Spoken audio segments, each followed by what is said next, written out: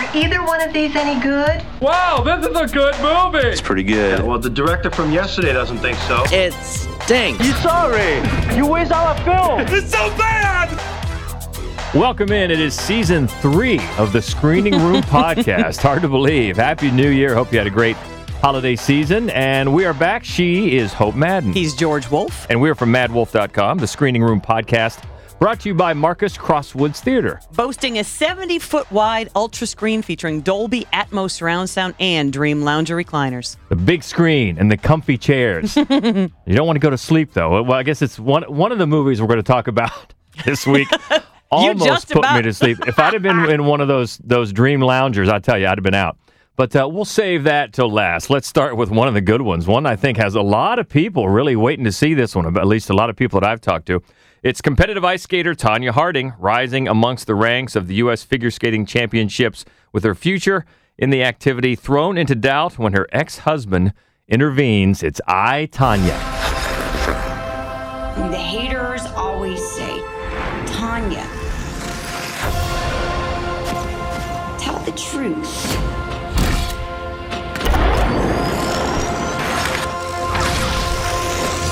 There's no such thing as truth. I mean, it's bullshit.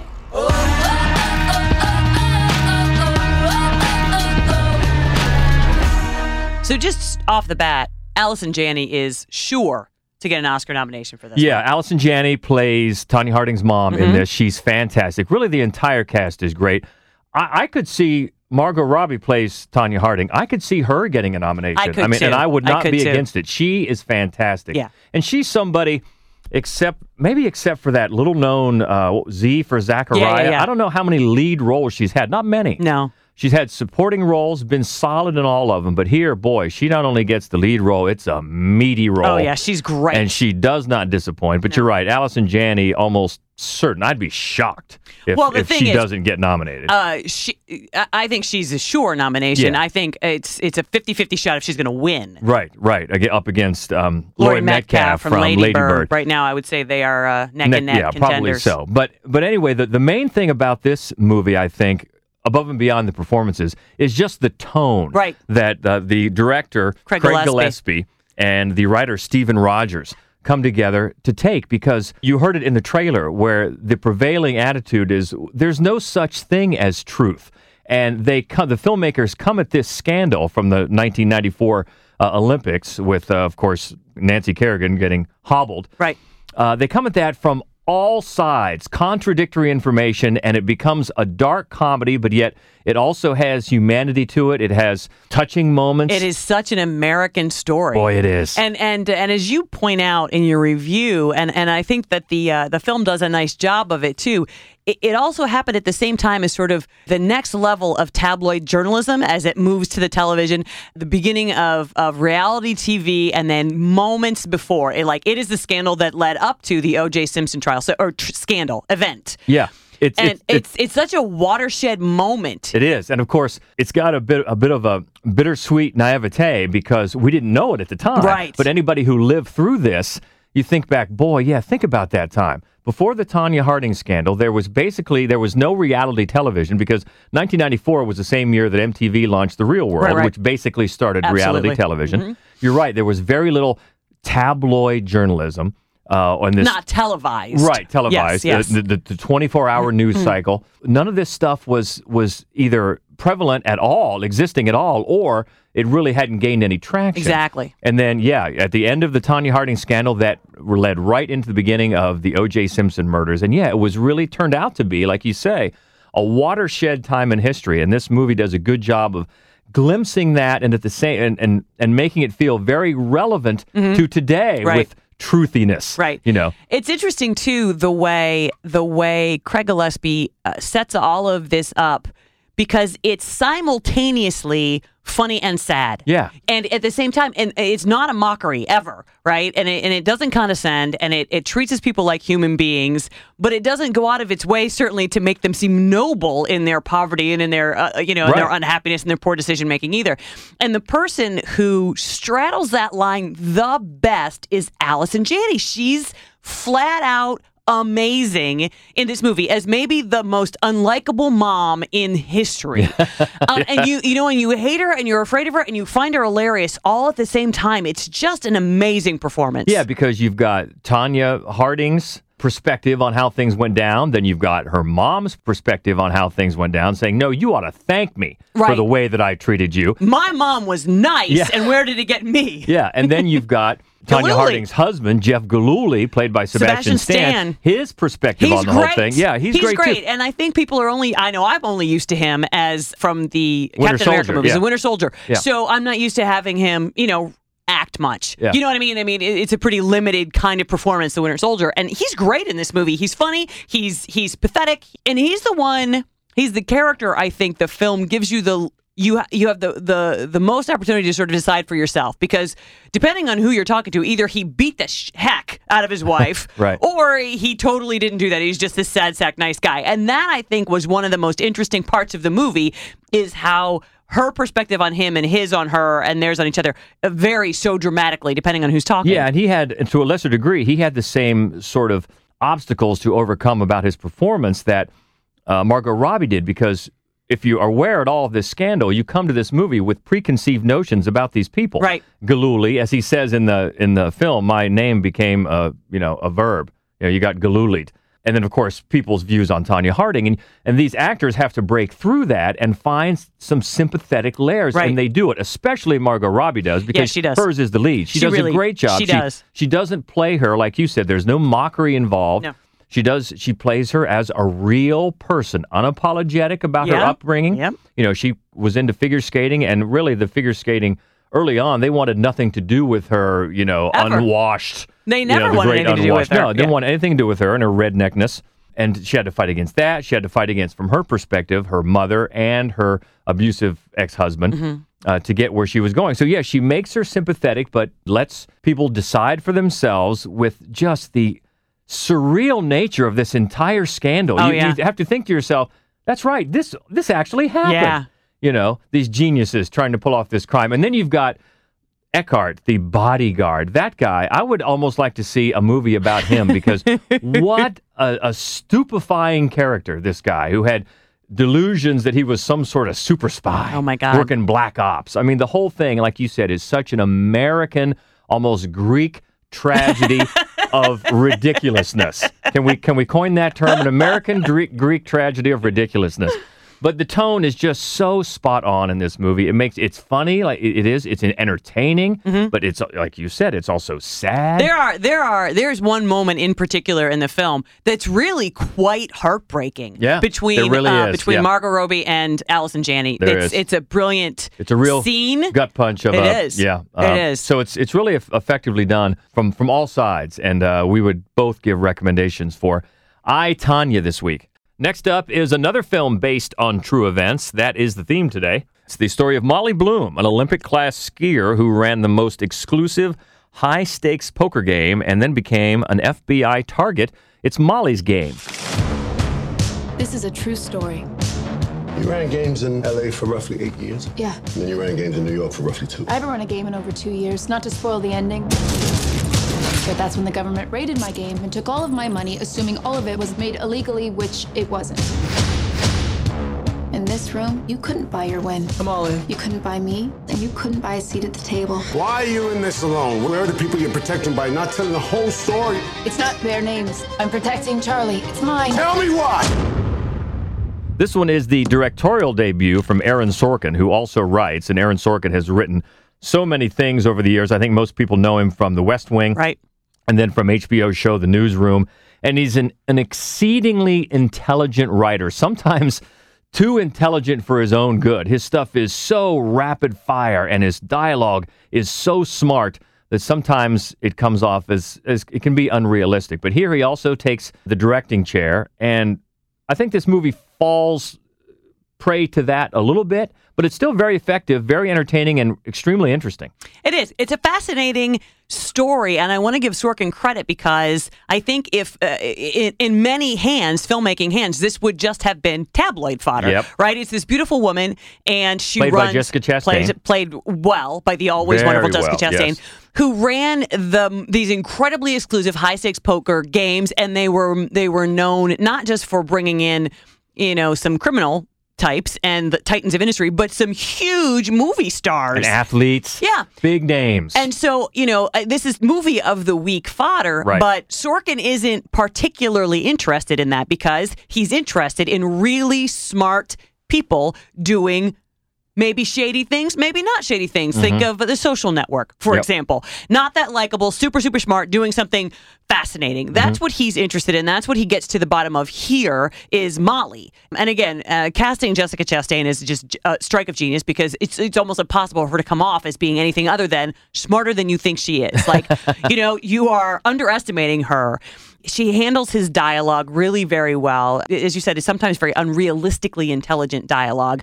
Usually it's just rapid fire, generally over top of somebody else speaking just as intelligently, often while they're all walking in place. But one of the things I liked about this film is that she's, in many, many scenes, she's partnered with Idris Elba, who plays her lawyer, who also has the super hyper intelligent, but it's just his delivery is so much more casual and slower pace, and the cadence makes it seem less false when you've got these two people just exchanging dialogue like this. I really liked, and the chemistry of the two together I thought was great. Yeah, and we also have to mention Michael Cera. Oh my God. He steals every scene he's in. He's brilliant. He does. He plays Player X, they call him, an actor, a very high-profile actor who's involved in almost all of these games, and he's a fascinating character, and they don't name any names in the movie. What's even more fascinating is if you do a little digging, and I would wait until you see the movie. If you do a little digging, you can find out who these people were. Yeah. And boy, when I found out who Player X was, I'm like, really?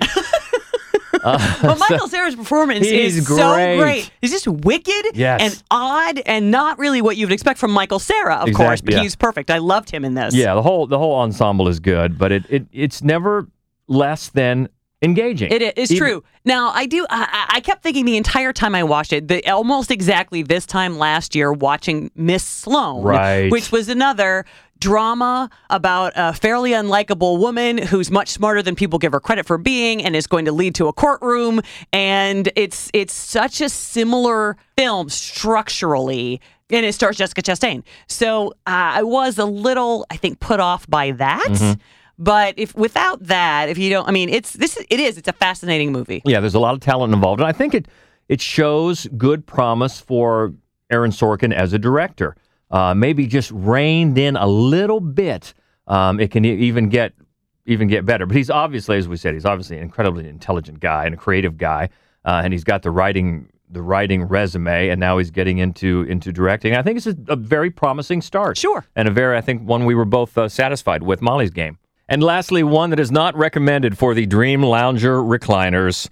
This is Insidious Part 4, following parapsychologist Dr. Elise Rainier faces her most fearsome and personal haunting yet in her own family home. It's Insidious, The Last Key. People who need help with matters that can't be explained come to me. These hauntings can be terrifying things. I should know. I've faced many evils in my life. This was different, though. The haunted house is my family's house. I am gonna find it, and I'm gonna finish it. You didn't care for this at all.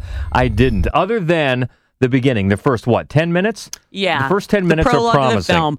And it's an origin story. So if you're familiar with the franchise, Elise is the parapsychologist, the psychic, who's been involved since the very first episode. Yeah, if you remember from the first one, it was Rose Byrne and Patrick Wilson. And they brought her in to help clean the house. Right. And now she's become the main character. And so the opening of the film is basically her origin story. As you realize, she's a little kid. It's the 1950s. And it introduces you to her house. Now, the little girl who plays her... Ava Kolker. Wow, she's good. She's fantastic. Holy cow, she's good. She has one scene where she has to be really emotional. And man, we both, was one of the first things, we went out, we saw the movie, then we went out to eat, and we both said, how about that little girl? Oh my God, she was great. She was great. The problem is that the movie never lives up to that promise. It quickly becomes just bland, tedious. Boring, jump scares with music stabs. You know, this is 7th grade horror.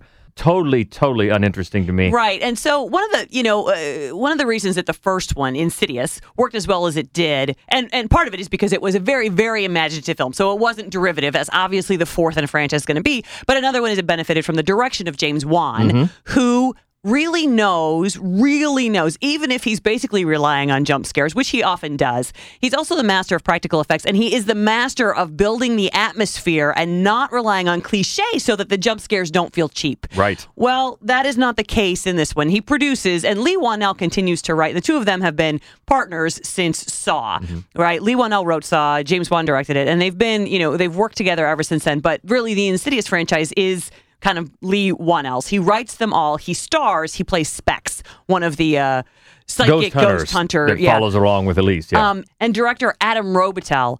They don't have the imagination. It feels lazy. It feels less inspired. Yeah, and it leads up to this monster that you just question from the beginning. What? I mean, how it comes on, how they get rid of it. The finale is very... Really? Is that what it takes? And then there's parts if you actually watch the trailer, there's some parts in the trailer that look kind of creepy and promising that don't make it into the movie at all. Yeah, which is a problem because if they use it in the trailer, it means it's a cool scene. Why would they have dropped it from the film then? So yeah, that's problematic. It's just, it doesn't have any of the interesting vision of the first or even the second. And it becomes, partway through, there's a sort of police procedural that takes a weird turn and kind of then lets all the villains in the movie off the hook because they weren't really villains because there's a demon involved. It's just bland. Nothing holds together particularly well. And as much as I like the lead... Lynn Shay plays Elise, and she's had a long and great career, mainly as a supporting player, with sometimes very iconic results. I mean, she was the crazy old lady in Kingpin. Yep. She was the overly tanned lady in There's Something About Mary. And those are great roles. Yeah, they're great that you remember forever. The problem is she can't... Really lead. She can't carry a film. She is not a lead. At least not this one. And also, you need somebody who has that kind of sort of... She's a bit understated to be who is basically the Donald Pleasance of the film. Somebody who has to deliver lines about evil, ultimate evil. You need somebody with a little bit more panache to them because she just sounds like somebody's auntie talking about ultimate evil, and you just don't. You're like, what? But there are many other problems beside that. But that is one. But it's just really boring and uninspired, and not a good part of this franchise. Might kill it off. We'll see.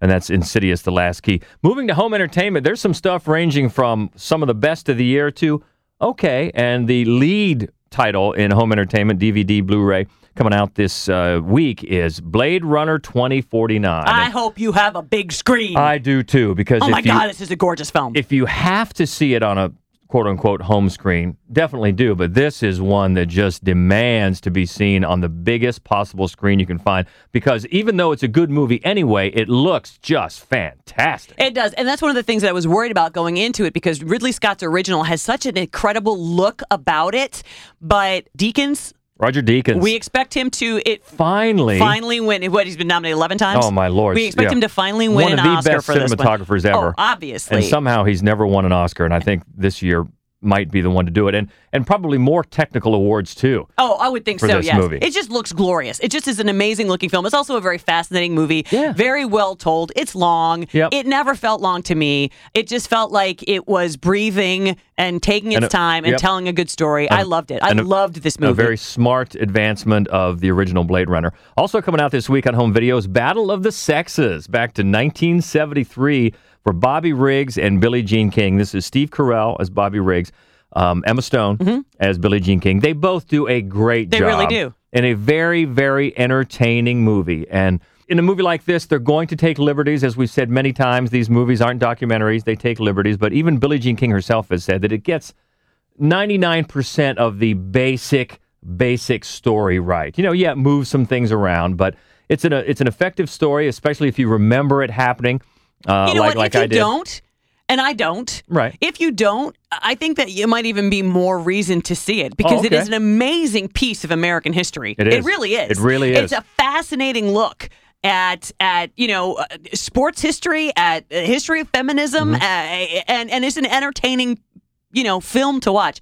And I wouldn't be shocked, mainly because it's not an incredibly dense male support. Yeah, I think that there's an outside chance that Steve Carell could get an Oscar nomination. Yeah, he is so great. You're right. The field this year is not really stacked with male performances, and he is. He's really great. He just nails the Bobby Riggs character, who was, for those who remember, quite a character. And you're right, a little bit in the way that we were talking about the Tonya Harding movie. This takes back to a time where we didn't know then what this was maybe becoming a watershed moment for so many different things in feminism, in sports marketing, and things like that. So yeah, it really centers on an era that is worth revisiting and an event in that era worth revisiting for many reasons. It's a very entertaining film, Battle of the Sexes. And the third one out this week is American Made. It's the latest from Tom Cruise, story of Barry Seal, the American pilot who became a drug runner in the 80s for the CIA. And this certainly has its moments, but it never, I don't think, becomes a complete success. But it has its entertaining moments, and it moves along. It does. And a lot of people don't like Tom Cruise. I can't say I'm a giant Tom Cruise fan. He does a great job in this movie. He really does. And it's the kind of role that his charisma, his wink and his good looks and his charisma can really carry a role like this. Yeah, absolutely. And it's another fascinating, true story that depicts an era that you look back on and be like, damn. Yeah. But that was what with the early 80s. I mean, because it really is, it's a great small look at a big deal. Like, this is how politics were progressing in the 80s. And it's just an interesting story that gives you a bigger picture, I think. Yeah, so some decent and some great choices on home entertainment this week. Looking ahead to next week, now, we're starting to get some of these films that technically came out in 2017 because they opened in the big cities, New York and LA, so they could be Oscar contenders. And now they're starting to get rolled out for the rest of the country. Well, Tonya, and Molly's Game were just two of those that we talked about this week, and we have more of those coming up next week. The Post, for example. I think everybody understands it's a Spielberg and a Meryl Streep and a Tom Hanks. This is a big movie. That's loaded. That's a big movie. So The Post comes out next week. Also, less likely contender, The Commuter. The Commuter. It's Liam Neeson in a Liam Neeson movie. And he has skills, and you're going to die. And then there's one that's not going to be very good, but I bet you're excited about. Proud Mary. Taraji P. Taking names and kicking butts. And that one comes out next week. And as well as Paddington 2. Paddington 2 on the other end of the spectrum. Families get something for Paddington 2. Did either of us see Paddington 1? No, but people loved it. It earned rave reviews, so we may have to watch them back to back. Was there a nut job 1? We had to deal with that question this year. Anytime the movie 2 comes out, you're like, was there a 1? No, we missed that one. But Paddington 2, yes, got the Paddington 1, you said, got raves? So. Yes, raves. I believe Sally Hawkins is involved. All right, nice. I know. How could we have missed it? So we love her. something for the families. All right. So let us know what you thought about this week's movies or even going back to our best of list from last week. Chime in. Keep the conversation going. Easy to do that on Twitter. We're at Mad Wolf. That's MADDWOLF. Also, Mad Wolf Columbus on Facebook and Instagram. And the main website where you can catch all our written reviews and our top 25 of the year and all sorts of fun stuff. That is madwolf.com. So a lot going on. And until next week, we hope to hear from you. The Screening Room Podcast is a presentation of the Columbus Radio Group and sponsored by Marcus Crosswoods Theaters. Until next week, I'm George Wolf. I'm Hope Madden. And this is the Screening Room Podcast. See ya. I do wish we could chat longer, but I'm having an old friend for dinner. Bye.